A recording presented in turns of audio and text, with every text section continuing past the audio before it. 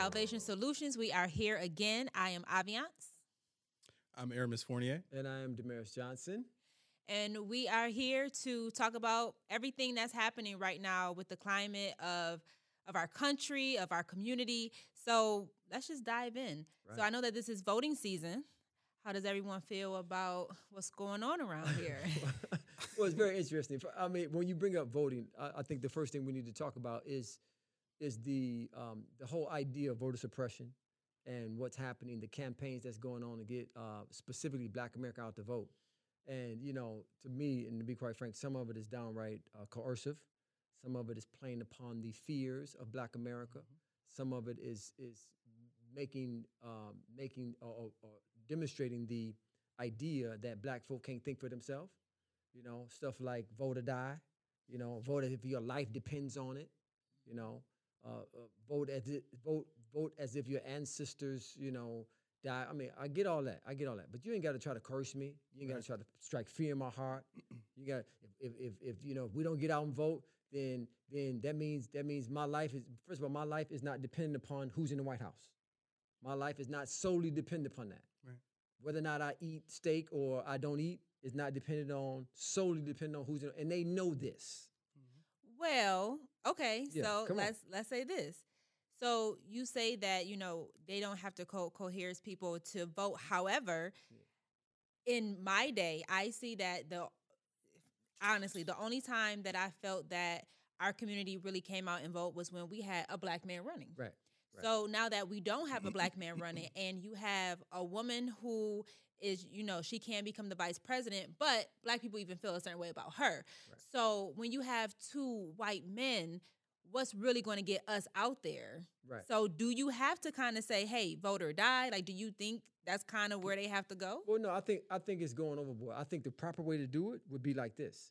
Well, you say to me and you present to me, this is what this candidate is going to do for Black America. This is what this candidate is going to do for Black America.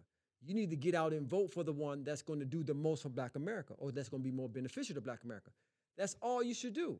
But when you try to, you know, again, strike fear in my heart, play on my dependency, play on my fears, play on my desperateness of, you know, because of my situation. Now, to me, you're being intrusive. You're being just as coercive as, you know, the people who you're accusing of being voter suppressors. You know, the point is, I mean, we need to get out and vote. That's not the issue. But I just think some of the tactics that the Democrats are using, some of the tactics that the Republicans use to suppress, all of it is out of order. So for Black America, though, you know, we need to get out and vote. But again, I go back to this question: what are we voting for? What are we voting for? What are we getting for our vote? Yep. You know, it's at the point now they just want Trump out, and I understand that. But just because we get one out and we put another one in, what's the difference for Black America?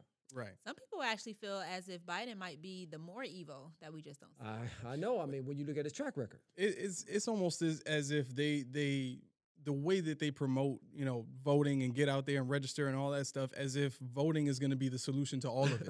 right? Like your vote Right. and putting someone in office is going to alleviate all of the problems that you face from here on out, as long as we get the right person in office, right? But I mean, none of that is going to, in my mind, start or end with the president. It has to begin with, like we discussed in the first time we met, it has to start with the mindset of the Black community. Right. Until that's fixed, it doesn't matter who's in office. It doesn't matter who's not in office. It doesn't matter.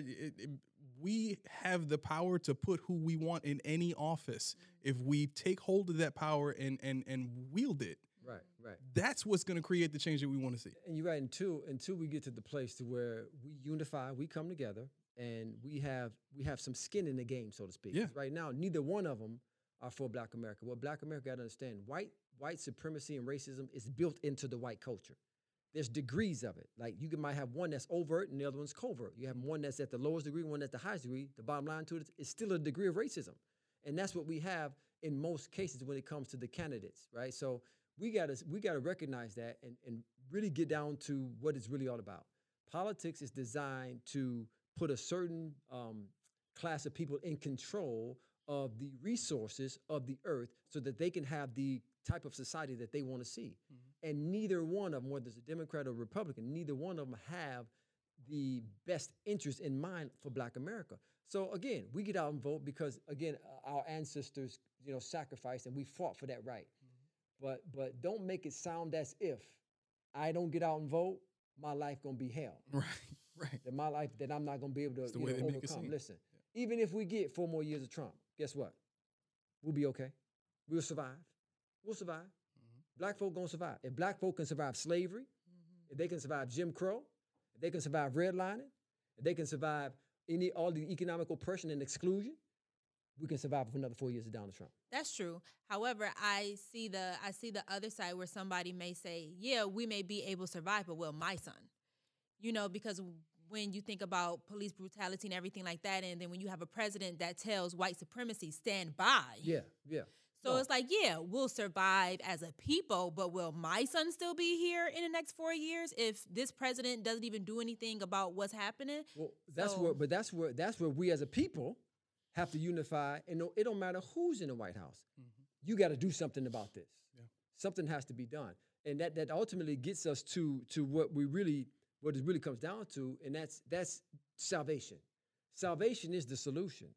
Jesus is the model for a government official and how he governs.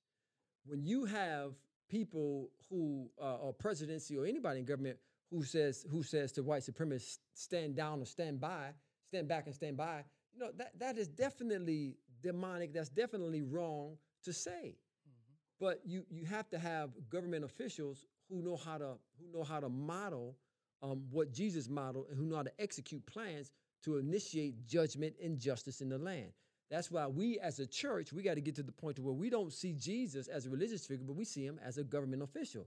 Now we can have an example to look at a government official when we call ourselves supporting them, because most Christian folk, evangelical folk, they Republican folk.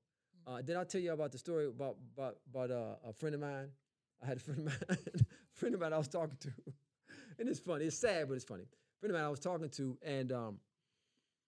and he asked me. We were talking about the one of the debates, and he said, "Well, I made a comment in reference to one of the candidates and something that they said." And he was like, "Oh, you sound like you're a Republican." I said, "No, I'm not a Republican." He said, "What are you, a Democrat?" I said, "No, I'm not a Democrat either." He said, "Well, you got to pick one." Yeah, you did say that. I got to pick. I do. I have to pick one. I'm independent, bro. I'm independent. The mindset is just because I'm Black, I got to be Democrat. And if I say anything, disagree with anything that a Democratic candidate says, then that makes me a Republican. No, none of them have the likeness or the characteristics that Jesus demonstrated to a T. None of them have them in all of its fullness. So there's going to be saying things that a Republican candidate or a Democratic candidate might say that I might not agree with. That do not make me in agreement with or not make me going to vote for this particular individual because I don't agree with everything that they say. It's just hard to have these kind of conversations specifically with Black folk because they're so democratically, they pledge their allegiance historically to the Democratic Party. And in some cases, it might be fine and dandy. But listen, I know how to think. I don't need you to think for me. I don't think you try to coerce me. I don't need you to try to use fear. And that's how they feel about Black America. They really don't think we can think for ourselves. Salvation puts the focus back on the people and not on the politicians. And I think that's what really needs to change. Well, okay, so then let me ask you this question. They don't feel as if Black America can think. You know that we have different mindsets among us. Do you feel as if we would choose the right thing for ourselves? Not saying that they will, but do you think that we can actually come together and choose what's right for us? Well, what's difficult about that is we don't really have any candidates that's for us. Like when you listen to these debates, what about Black America comes up? What about the conversation comes up? Reparations ain't came up not one time, right? Closing the wealth gap ain't came up not one time. Redistribution of wealth hasn't came up one time. The only thing that came up was the Breonna Taylor. Right, and that's very legitimate. But and then what they say of how they're going to reform the policing isn't really detailed. It's all just semantics. It's general. It's vague, and they're just using a lot of rhetoric. You know, it's really got to get down to Black America. I like what Puff Daddy's doing.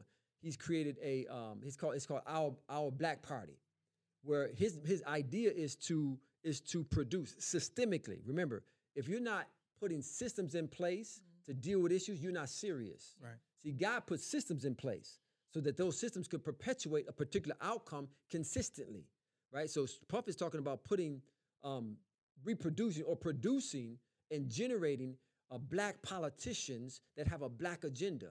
So what he wants to do is systemically nurture and develop and identify men and women who can be political figures in our communities, and then get behind them, educate them, strengthen them, put them in positions of authority and power, starting with your local government, all right on up to the national government. This is what Black America needs to connect to. Yeah. An organization like that, and we groom and we breed and we produce our own political leaders. Yeah. And then when it's time to put them in position, we get behind them and we take 45, 55 million votes. And we put it on that candidate because we have some skin in the game now. Right. So when it talks about, when you ask me the question, we don't have anybody that's really for Black America. We need somebody that's for Black America. Salvation's focus has always been and will always be on the poor. Unfortunately, at this time, and that's going to change, Black America fits the criteria to have the focus of society, of federal government, of leaders, because we're the poorest, we're the leaders in single family homes, we're the leaders in when it comes to lack of education, we're the leaders in our children being fatherless, incarceration. Right? And what does the Bible talk about? Focusing on the poor, the needy, the widows, and the fatherless, right? So the focus should be Black America. Literally, the governmental agencies of our country need to be focused on Black. I'm talking about the focus based on our biblical precedent. The church focus, when we as Pentecostals, evangelicals, Baptists, whatever, when we think about our government officials, our first priority should be, who are they focused on? If they're not focused on the poor, the needy, the widows, the fatherless, then they're not the candidate for us to be supporting. That's Bible. Yeah. That's how it works. So, salvation, in Psalm 3, verse 8, it talks about salvation belongeth unto God, and the blessing is upon his people. That blessing is designed to make us rich, according to Proverbs 10:22. The blessing of the Lord, it maketh rich and addeth no sorrow. So economics has always been a part of our salvation. And when we talk about salvation being the solution, that's what we're talking about. We're talking about taking what God has given us from the word and applying it to our life in a very practical way. Salvation belongeth unto God. What's salvation? It's wealth creation, it's health maintenance, it's deliverance, it's protection, and it's wholeness. That's the essence of salvation. And that's what we should be demonstrating, and that's what we should be preaching, that's what we should be putting in practice, practically in the lives of those who we're called to minister to. It's focusing on the economics. How can we as a church stand here and watch the wealth gap between Black America and white America increase over the last 50 years or 60 years when we're supposed to have civil rights movements and things like that to bring it in all of that, but it's increased? Yeah. How can we as a church say we've been doing what God has called us to do? We can't. We can't say we've been doing what God has had us to do. That's why I had to write the book. So, okay, because I definitely want to get into the book because there's things in there that we can dissect. But when you say that, for the last 50, 60 years, church hasn't really been doing much, what is tying our hands? Is it, again, that we don't have a leader, we don't have someone in place? Like, what is it that the church feel like their hands are so tied? Well, I think the big issue is the leadership. You got to start with leadership. The Bible says, they that lead thee cause thee to error. So it has to start with the focus of really what we've been demonstrating, what we've been preaching as it relates to the gospel and as it relates to presenting Jesus as he presented himself. Paul said it like this in Romans, the 1st chapter, verses 16. He says, I'm not ashamed of the gospel of Christ. Why? Because it is the power of God for what? Unto salvation. Salvation is the end. Salvation is the end. Salvation is the end for which we preach the gospel. Economic empowerment, wealth creation, health maintenance, deliverance, protection, wholeness. Salvation is the end. Well, we haven't preached to get our people to the end. We're really preaching to entertain them. We're really preaching to, and when I'm talking salvation, I'm not talking about somebody coming up to the altar and repeating a prayer after you and then going back and living the way they've been living the rest of their life. I'm not talking about that. I'm talking about somebody who is discipled, who's trained, who's equipped, who we focus on teaching them financial literacy and building them up economically and strengthening them and making sure that they're doing the right things to maintain their health and making sure that they're involved in developing and growing into who it is God has called them to be. That's when we're talking about salvation. Discipleship, training, equipping, empowering. That's salvation. Part of the problem is we don't focus on that, specifically in the Black community, because we're too entertainment oriented. The church was supposed to be a place of learning, where you go to church to learn, right? You go to worship, you go to sing, you go to dance, but eventually you got to sit your behind down, open up your Bible, take out your pen and your pad, take some notes, and learn how to work out your own salvation. Because if you don't learn to work out your salvation, you're going to come to Jesus, you're going to get yourself saved, you're going to be poor when you come to him, and when it's all said and done, you're still going to be poor. You're going to be sick, you're going to be unhealthy, you're going to be out of shape, and when you get on this end, it's going to be the same thing. So how do you, because when you think about the Black community, a lot of the mentality is, I don't have time to learn, I need to make money now, right? Yeah, no, I get that. You know what I mean? How do you, I guess, so to speak, market salvation to someone with that mindset? Well, again, I think it goes back to the first thing we got to do. We have to present that message in general. Just present that message in the same way we market all the other stuff we market. Prayer, worship conferences, we market economic empowerment. That should be, and I was telling a friend the other day, I went through a period, and as you guys know, where I was really upset with the church from the standpoint of, why they didn't teach me this when I first got saved? Why didn't nobody talk to me about economic empowerment? Why didn't nobody talk to me about wealth creation and building wealth? Why didn't nobody talk to me about entrepreneurship? Why the first thing people, talk about is, stop sinning and, all that other stuff. All that stuff is taken care of already. Talk to me about things that's going to help me practically overcome and be a better worshiper and so I'm not sitting in service worried about how I'm going to pay my bill. I can focus on Jesus. Right. Yeah. So the point is, as Black America is stuck in this area of lack and poverty, salvation is the solution for that. And until the white church and the Black church present Jesus as a king who is an entrepreneur, who's one who looks to make one wealthy, according to Hebrews 11 chapter verse 6, where it talks about he that cometh to God must believe that he is, and that he is a rewarder. That word rewarder, and I go into this in the book, which speaks to the natural reparative nature of God. He's a rewarder. That word rewarder there means remunerator. It's one who looks to make another wealthy.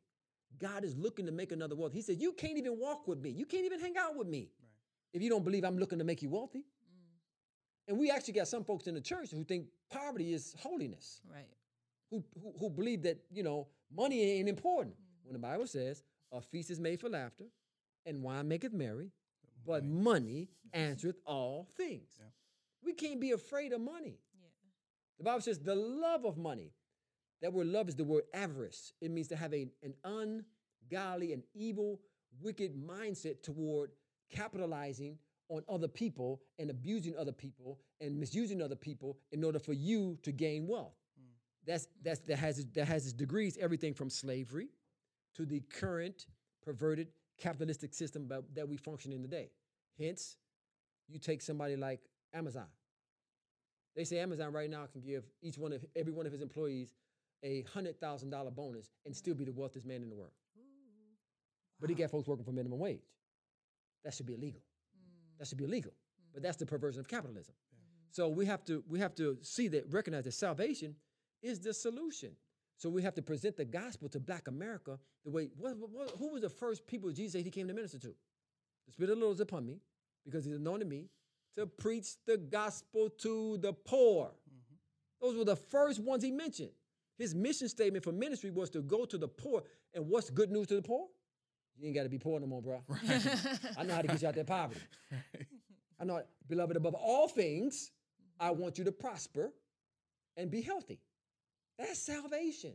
If we presented that gospel, if we presented that message to Black America, then you'd have more of Black America embracing the idea, of economic empowerment.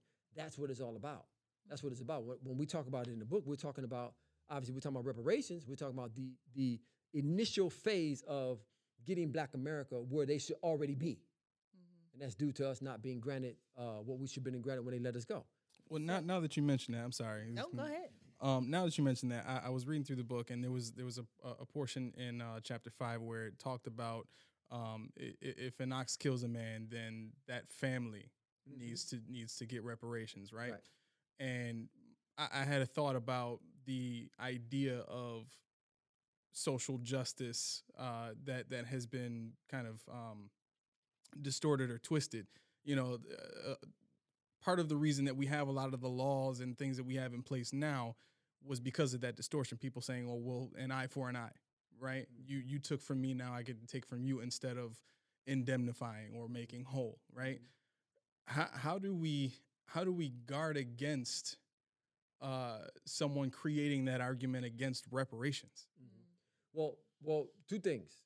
First thing is this: when you think about oppression and how God feels about the oppressor and the injuries that occur to those who are oppressed, that should instantly trigger in one's mind that it's not about me trying to get back at you, or it's not about me trying to go tit for tat for you. No, you've injured me. You've done me wrong. You've stolen from me. You've taken from me. And in the salvific nature of God, it's natural. It's natural as breathing air for one who's injured another, one who's oppressed another, one who's taken away from another, ability to create wealth, ability to be fruitful and multiply. You've taken that away from me now. It's by nature for you to reparate, remunerate, recompense, make amends for what you've done. That's natural. That scripture, I think, is in Exodus somewhere. That's been that way from the very beginning. It's natural. The salvific nature of God is to bring about reparations and recompensing and rewarding those who've been injured. So that's the first thing. So if you understand that about God, you wouldn't take the mindset of, oh, well, you just trying to, tit for tat. You trying to, eye for an eye. Well, not necessarily, because the difference is you've injured me. You're not injured. You've actually gained. Right. Based on how you've oppressed me. So you wouldn't have that. I shouldn't say you wouldn't have it, because you're gonna have some folks who think like that. But once you present that truth to them in that way, then whether they want to receive it or not, it's on them. But you just shown them and share with them, listen, it's not about me trying to get back at you. You owe me, my man. You owe me. Like, you took from me. I didn't ask you to oppress me. Right. Like, especially when it comes to slavery, like, you abused me. You misused me. You stole from me. The Bible talks about in Malachi, God gonna bring swift judgment upon those who oppress the hireling in their wages. Like you didn't pay me for all that work. Like, we built this country, this economic mega machine that we have of America was built upon the backs of slaves, producing, picking the cotton and pulling out the all of the different things that the earth was bringing forth, from the cotton to the sugar to all the things that was being exported all over the world. It was all done by the hands and the backs of slaves, coming up with engineering ideas to help make life easier for them in the cotton fields and in the sugar fields and all those other things. I mean, it was hard, but black folk would come up with ways and inventions to make it easier, and the slave master would steal them, go patent it, and then start making money off selling the patent. It was just bad. So now when I come and say to you, hey, you owe me? You gonna try to say I'm going eye for eye now? No, that ain't how it works. That's not how it works. You owe me. You've injured me. You've stolen from me. Time to pay up. Yeah. So speaking of salvation, reparation, and oppressor. So in your book, you talk about Zacchaeus. Yeah. So he was an oppressor. Right. And because of salvation, he immediately saw that these people needed reparations for what he took. So go a little bit into that in your book. Well, this book is, and I've been going back and forth, and we actually gotta make a change here. So the book that we're talking about, I initially had a mock title of God's Will, Black American Reparations, and so upon sending it to my editors and the book printer, they got a hold of some of the content, and it gripped them. And we're talking about white men here. We're talking about white men that's been established and been editing books and books to the church for 40, 50 years. And so the content the content really impressed them, and they felt so moved by it that they thought this book should not just go to mainstream Christianity; it should also go to the mainstream society. And unfortunately, whenever you put God on a title, on the cover of a book, you actually turn off a lot of people. So they said, Damaris, can we consider changing the name? I said, listen, I'm not married to the name of the book, right? So I'm all, just give me something good, though. Right. Right. So they called me back a couple of days later, and they said, well, we came up with 8 different names, and we voted, and this is the order to vote. The first one I didn't like at all. The one that won out, I didn't like at all. So I was like, yeah, scrap that. I said, well, what was number 2? Number 2 was reparations now, and why? Healing the racial tension in America. I said, that's it. Let's go with that one. So last week, I know we promoted God's Will, Black American Reparations, but the book is going to have a different name. It's going to be Reparations Now, and Here's Why, which speaks to how we're going to heal the racial tension in America today. So that is what that is about. Zacchaeus, again, one of the things that I bring out in the book is the natural inclination of God in our salvation. And the book is to believers, but it's for everybody. It's to Black America, but it's for everybody. It's to white America, but it's for everybody, right? So it's to U.S. government, but it's for everybody. So I want everybody to see, because everybody, even our U.S. government, invokes the name of God. When we say what the president said at the end of every speech, they say, may God bless America. Well, okay, you want to acknowledge God? We're supposed to be a nation that's built upon the principles of God? Okay, here go the principles of God right here. Right.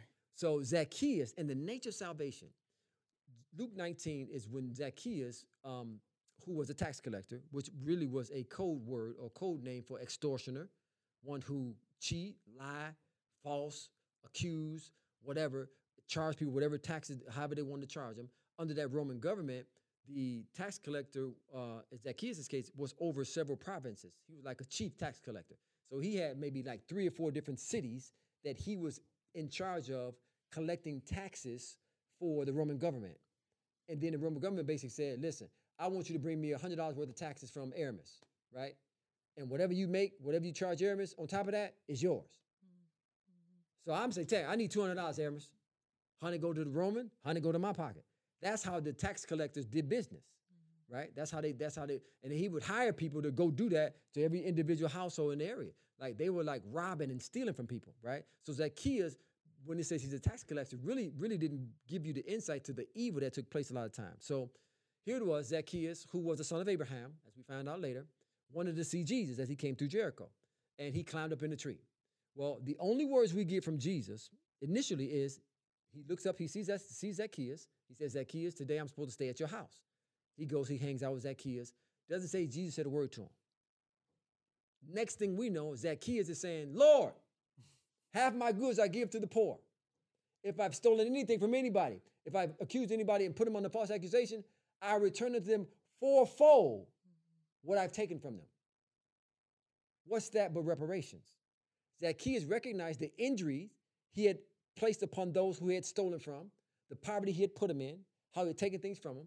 And the only thing we realize and we recognize and we're giving clue to influence that wasn't what Jesus said to him. It was what Jesus said about him after he made that statement. He said, Zacchaeus, today salvation has come to your house and to your heart. Not based on what Jesus said to him, but him experiencing who is salvation, but experiencing the natural change that takes place. So if we call ourselves a country that honors God, that looks to God, if we call ourselves a church that represents God and that love the Lord, then it's only natural for us to want Black America, who suffered the worst injuries in the history of America, to be reparated. It's natural. It's not something we got to think about and something we got to meet about, something we got to come up with a different plan for. It's natural.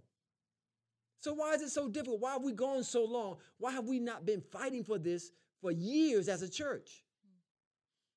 Because there's racism in the church. I know a lot of folk don't want to hear that. I know a lot of folk don't like that. But it's in the church. The white societal influence in America has influenced the white societal or white American church. That's just what it is. No big deal. Everybody got their sin. Black church got its sin. White church got its sin. Green church got their whatever. Now let's just deal with it.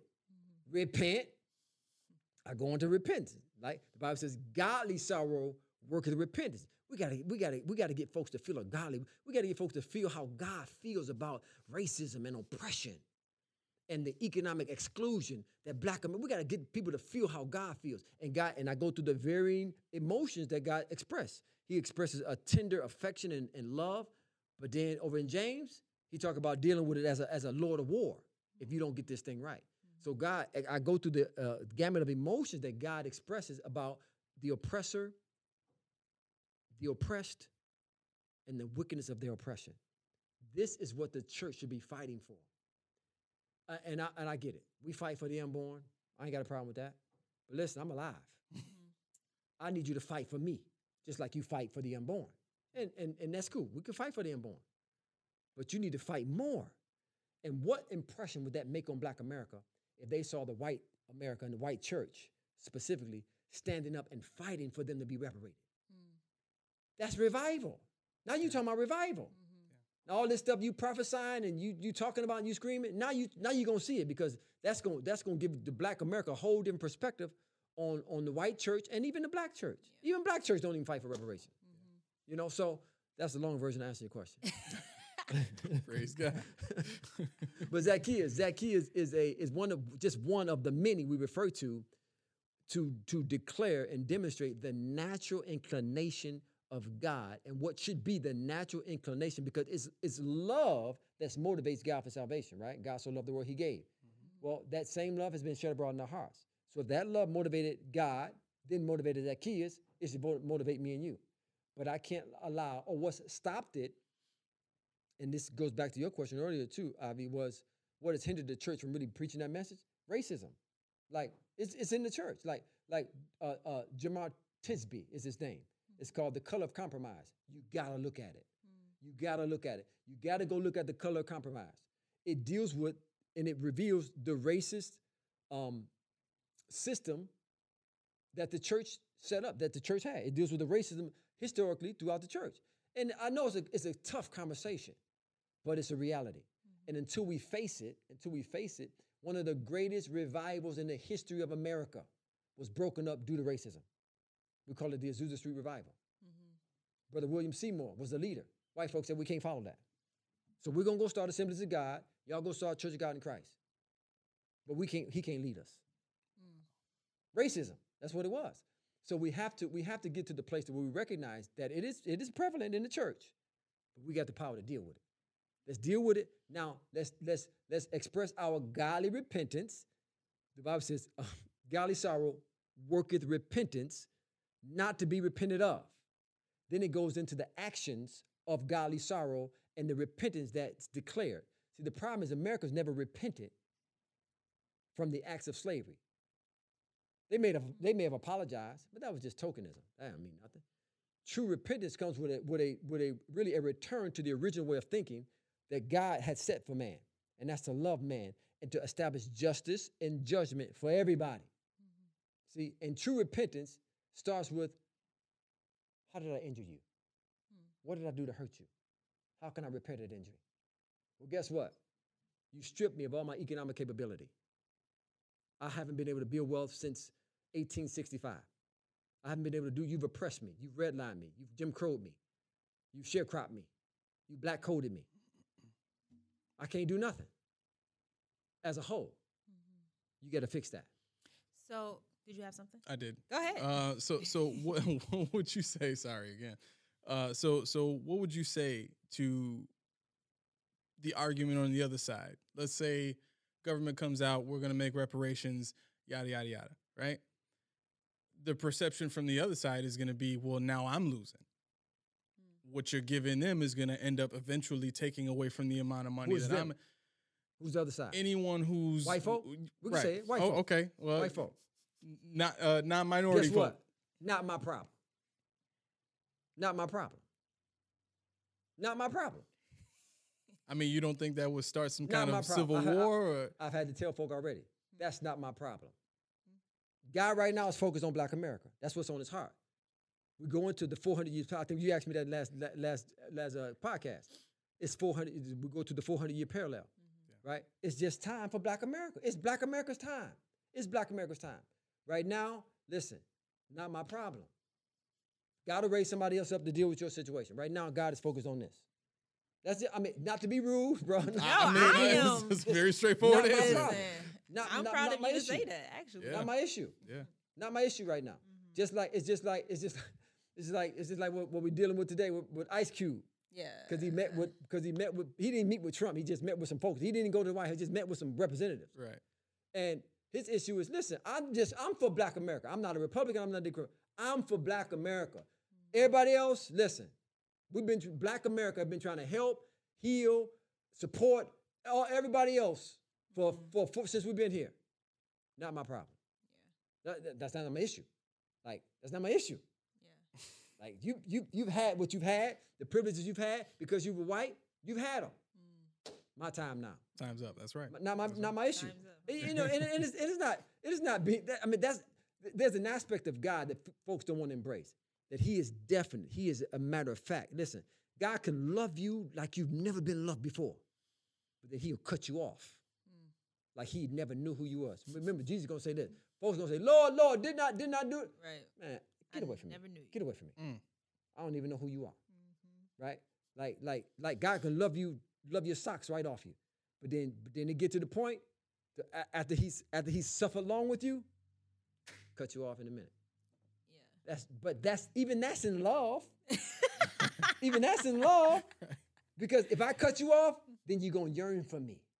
Then you're gonna see what it's really like to be without me. That's why I said Bible, he said he gave him up. He had to give man up to a reprobated mind. And okay, you go ahead, have it your way. Do your thing. I'll be over here when you need me. Even that's in love, right? It's tough, but it's love, right? So I get it. It's hard. I know it is. Like I was talking to a believer. Well, what about me? I'm struggling too. I get that. I understand that. Right. Understood. But guess what? That's not my issue. problem. That's not my problem. You know what? I'll help you. I'm gonna bless you now. Once I get mine good, I'll come back and look for you. But right now, this is what it's about. It's about reparation. And that is where God is with the civil unrest that's taking place in America for the past 400 years. That's where He is right now. It's His heart.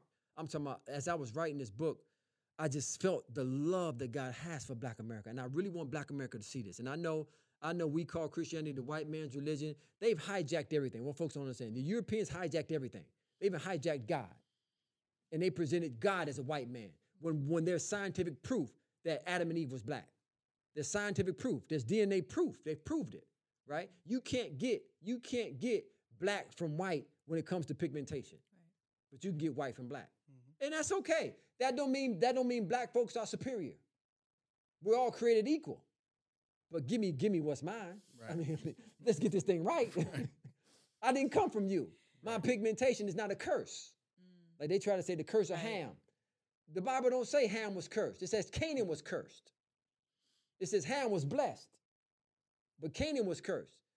You can't curse what God has blessed. One of the folks tried to do that. One of the prophets tried to do that in the Old Testament when he tried to pronounce a curse on God's people, and the curse came on them. You can't curse what God has blessed. Early in Genesis chapter 8, I believe it is, the Bible proclaimed that God called Noah's sons blessed. But later on, after Ham saw the nakedness of his father and didn't cover him, he said, "Cursed be Canaan." He didn't say cursed be Ham. Ham had 4 other sons. He had 3 other sons. Canaan got dealt with by Israel, and when they took the land from him, and that curse was played out in that instance. But Ham had 3 other sons. Canaan wasn't the only one. Them folks blessed. Black folks blessed. Noah was black. It's been proven, right? Listen, everybody come from Africa. That's what I Everybody hear. come from Africa. Because that's where they kind of pinpointed where the Garden of Eden was. Right. So really to call ourselves African American, white folks can call themselves African American. Because they come from Africa. Really. If we really want to get down to it. I know we weren't supposed to be going in that direction. Hey, that's really what it's we about. here. So we have to deal with the real issues. And it's tough. I know it is. But they hijacked the gospel. They put Jesus, white man, God, white, and all the characters in the Bible are white. That stuff wasn't like that. Wasn't like that. So we can't allow their what's happened historically to distort what's the will of God now. Because right now, I'm talking about God has a love for Black America. His heart beats for Black America. He's yearning to see Black America come out of the poverty. But he needs Black America to do something as well, right? Again, I go into that in the book. This is about the book. The show is about promoting the book. Just so we clear.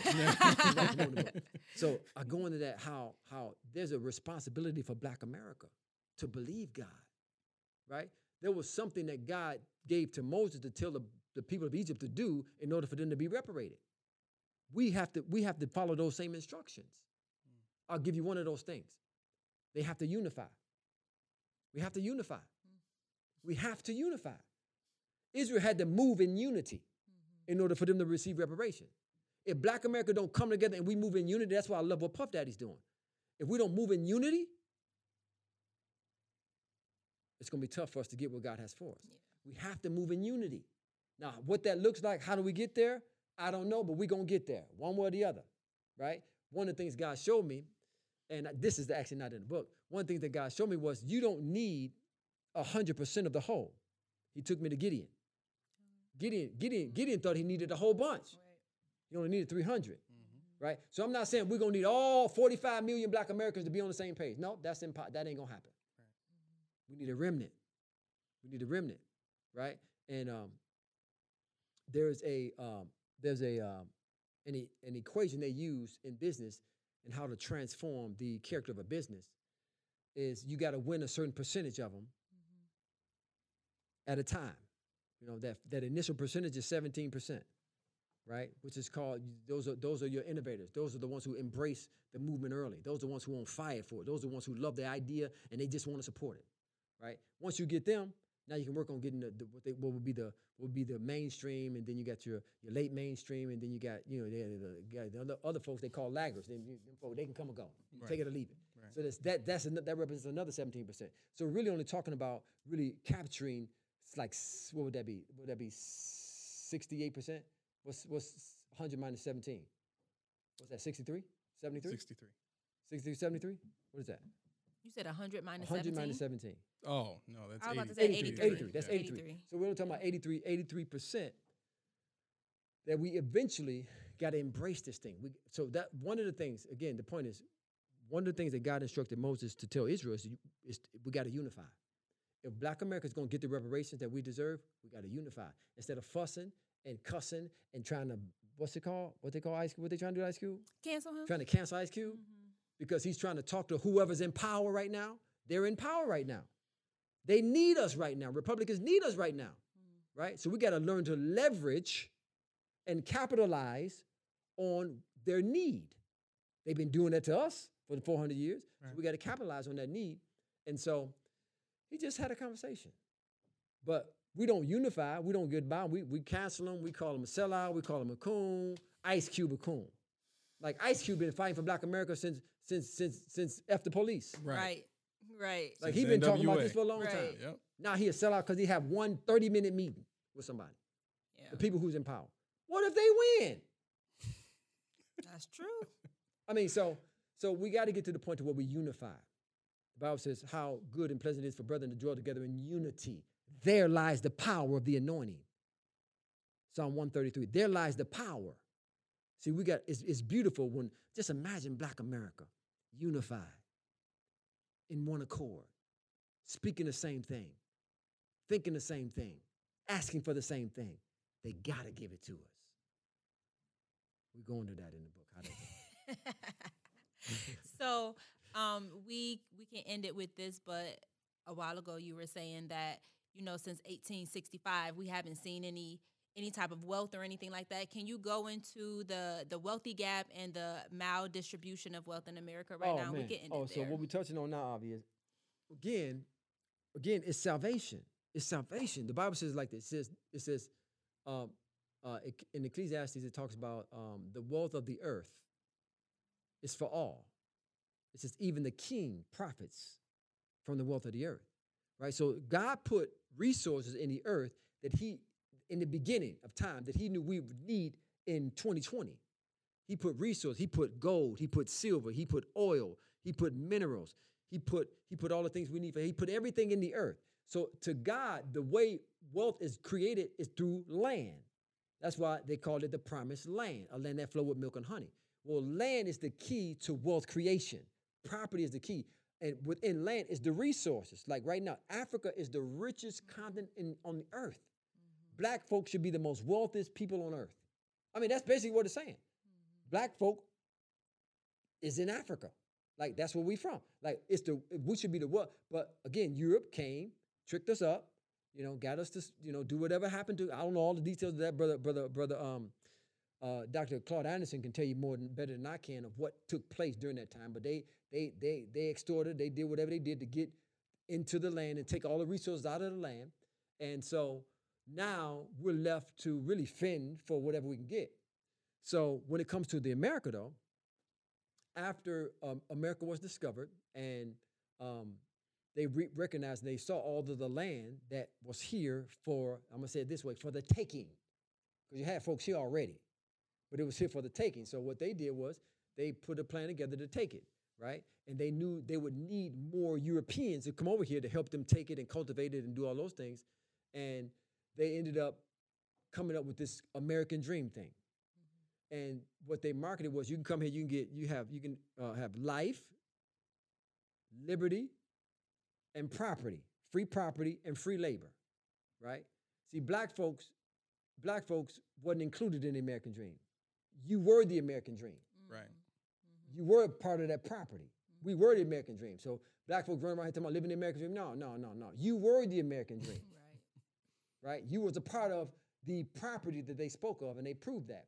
So during that time, the U.S. government maldistributed all of the wealth, in this case, the land, to the dominant white society, right?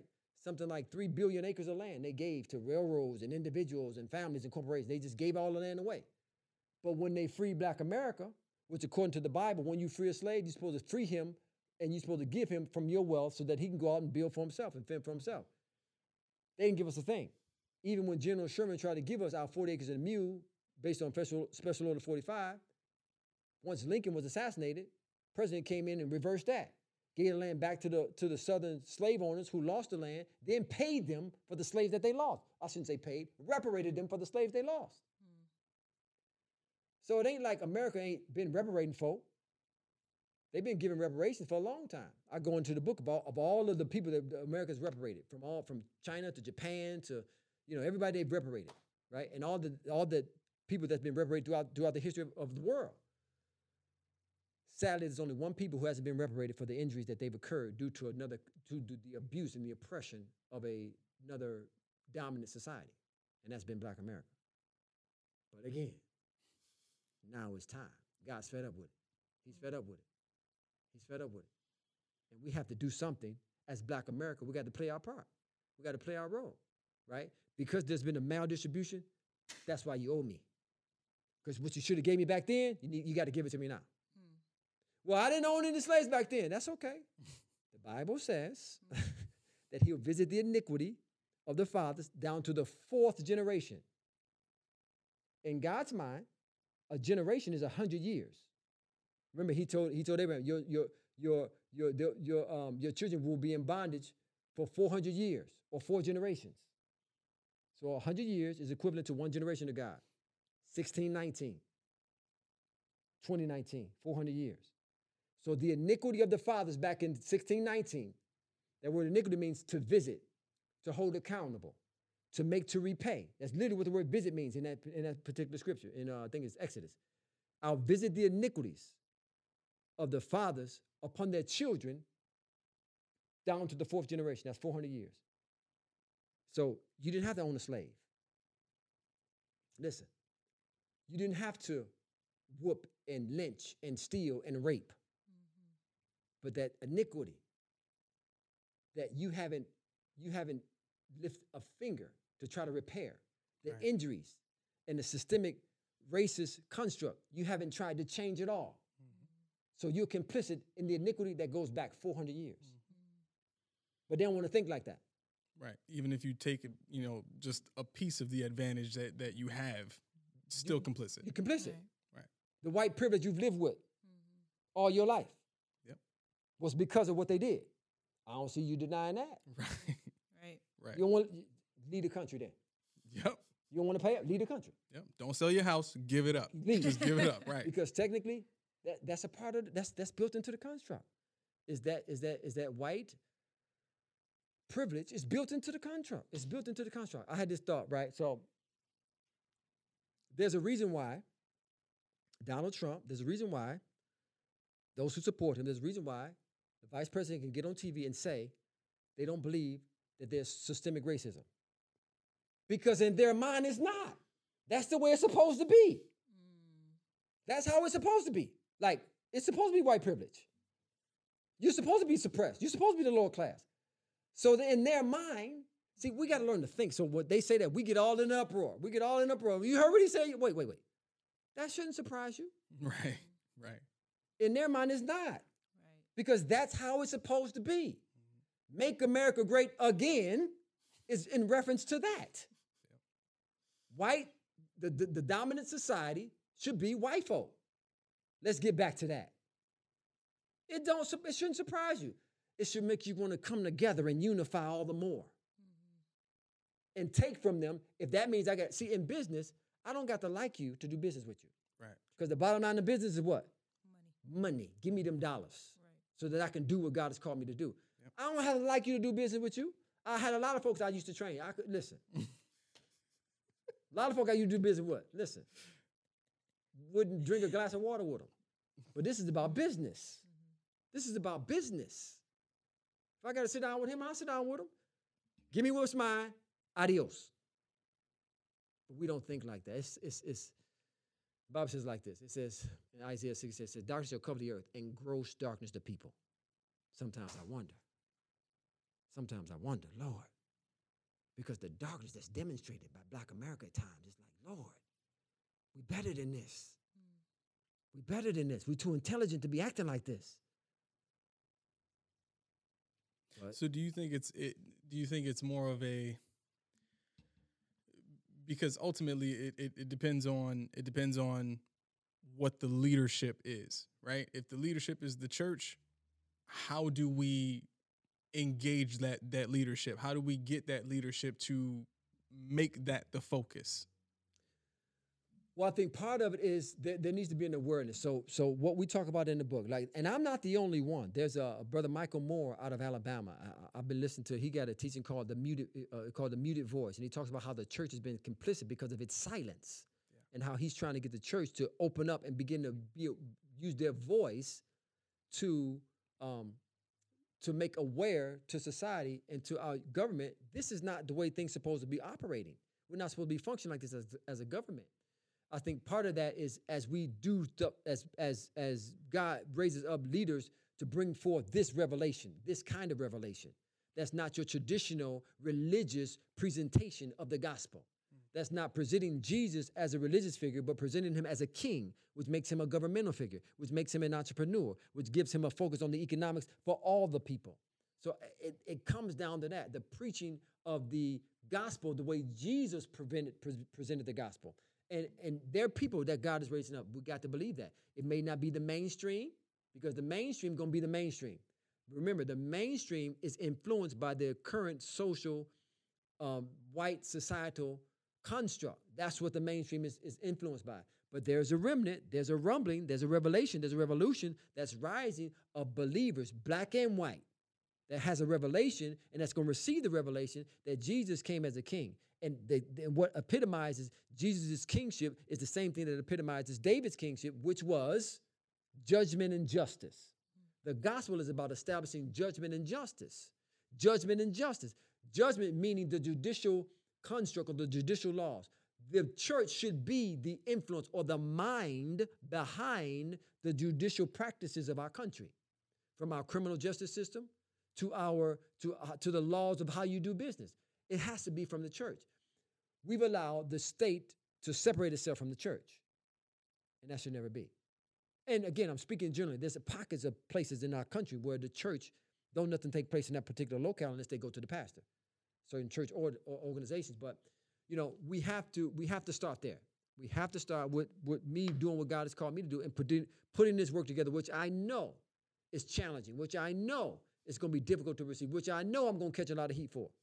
I know it. But you know, if God be for me, I ain't worried about nobody else. That's right. I mean, I can't worry about nobody else. And that's really what it comes down to is, you know, believing that and being obedient to say what God has called you to say. Like Jamal Tinsby, putting this color compromise. I know he caught a lot of heat for that because it makes the church look bad. But it is what it is. Mm-hmm. It is what it is. That's what took place. We got to live up to it. We got to deal with it, you know. That's good. Okay. I think we dove into some good stuff. Yeah. For this one. So thank you for listening to Salvation Solutions, and we will get into more on our next one. Have a blessed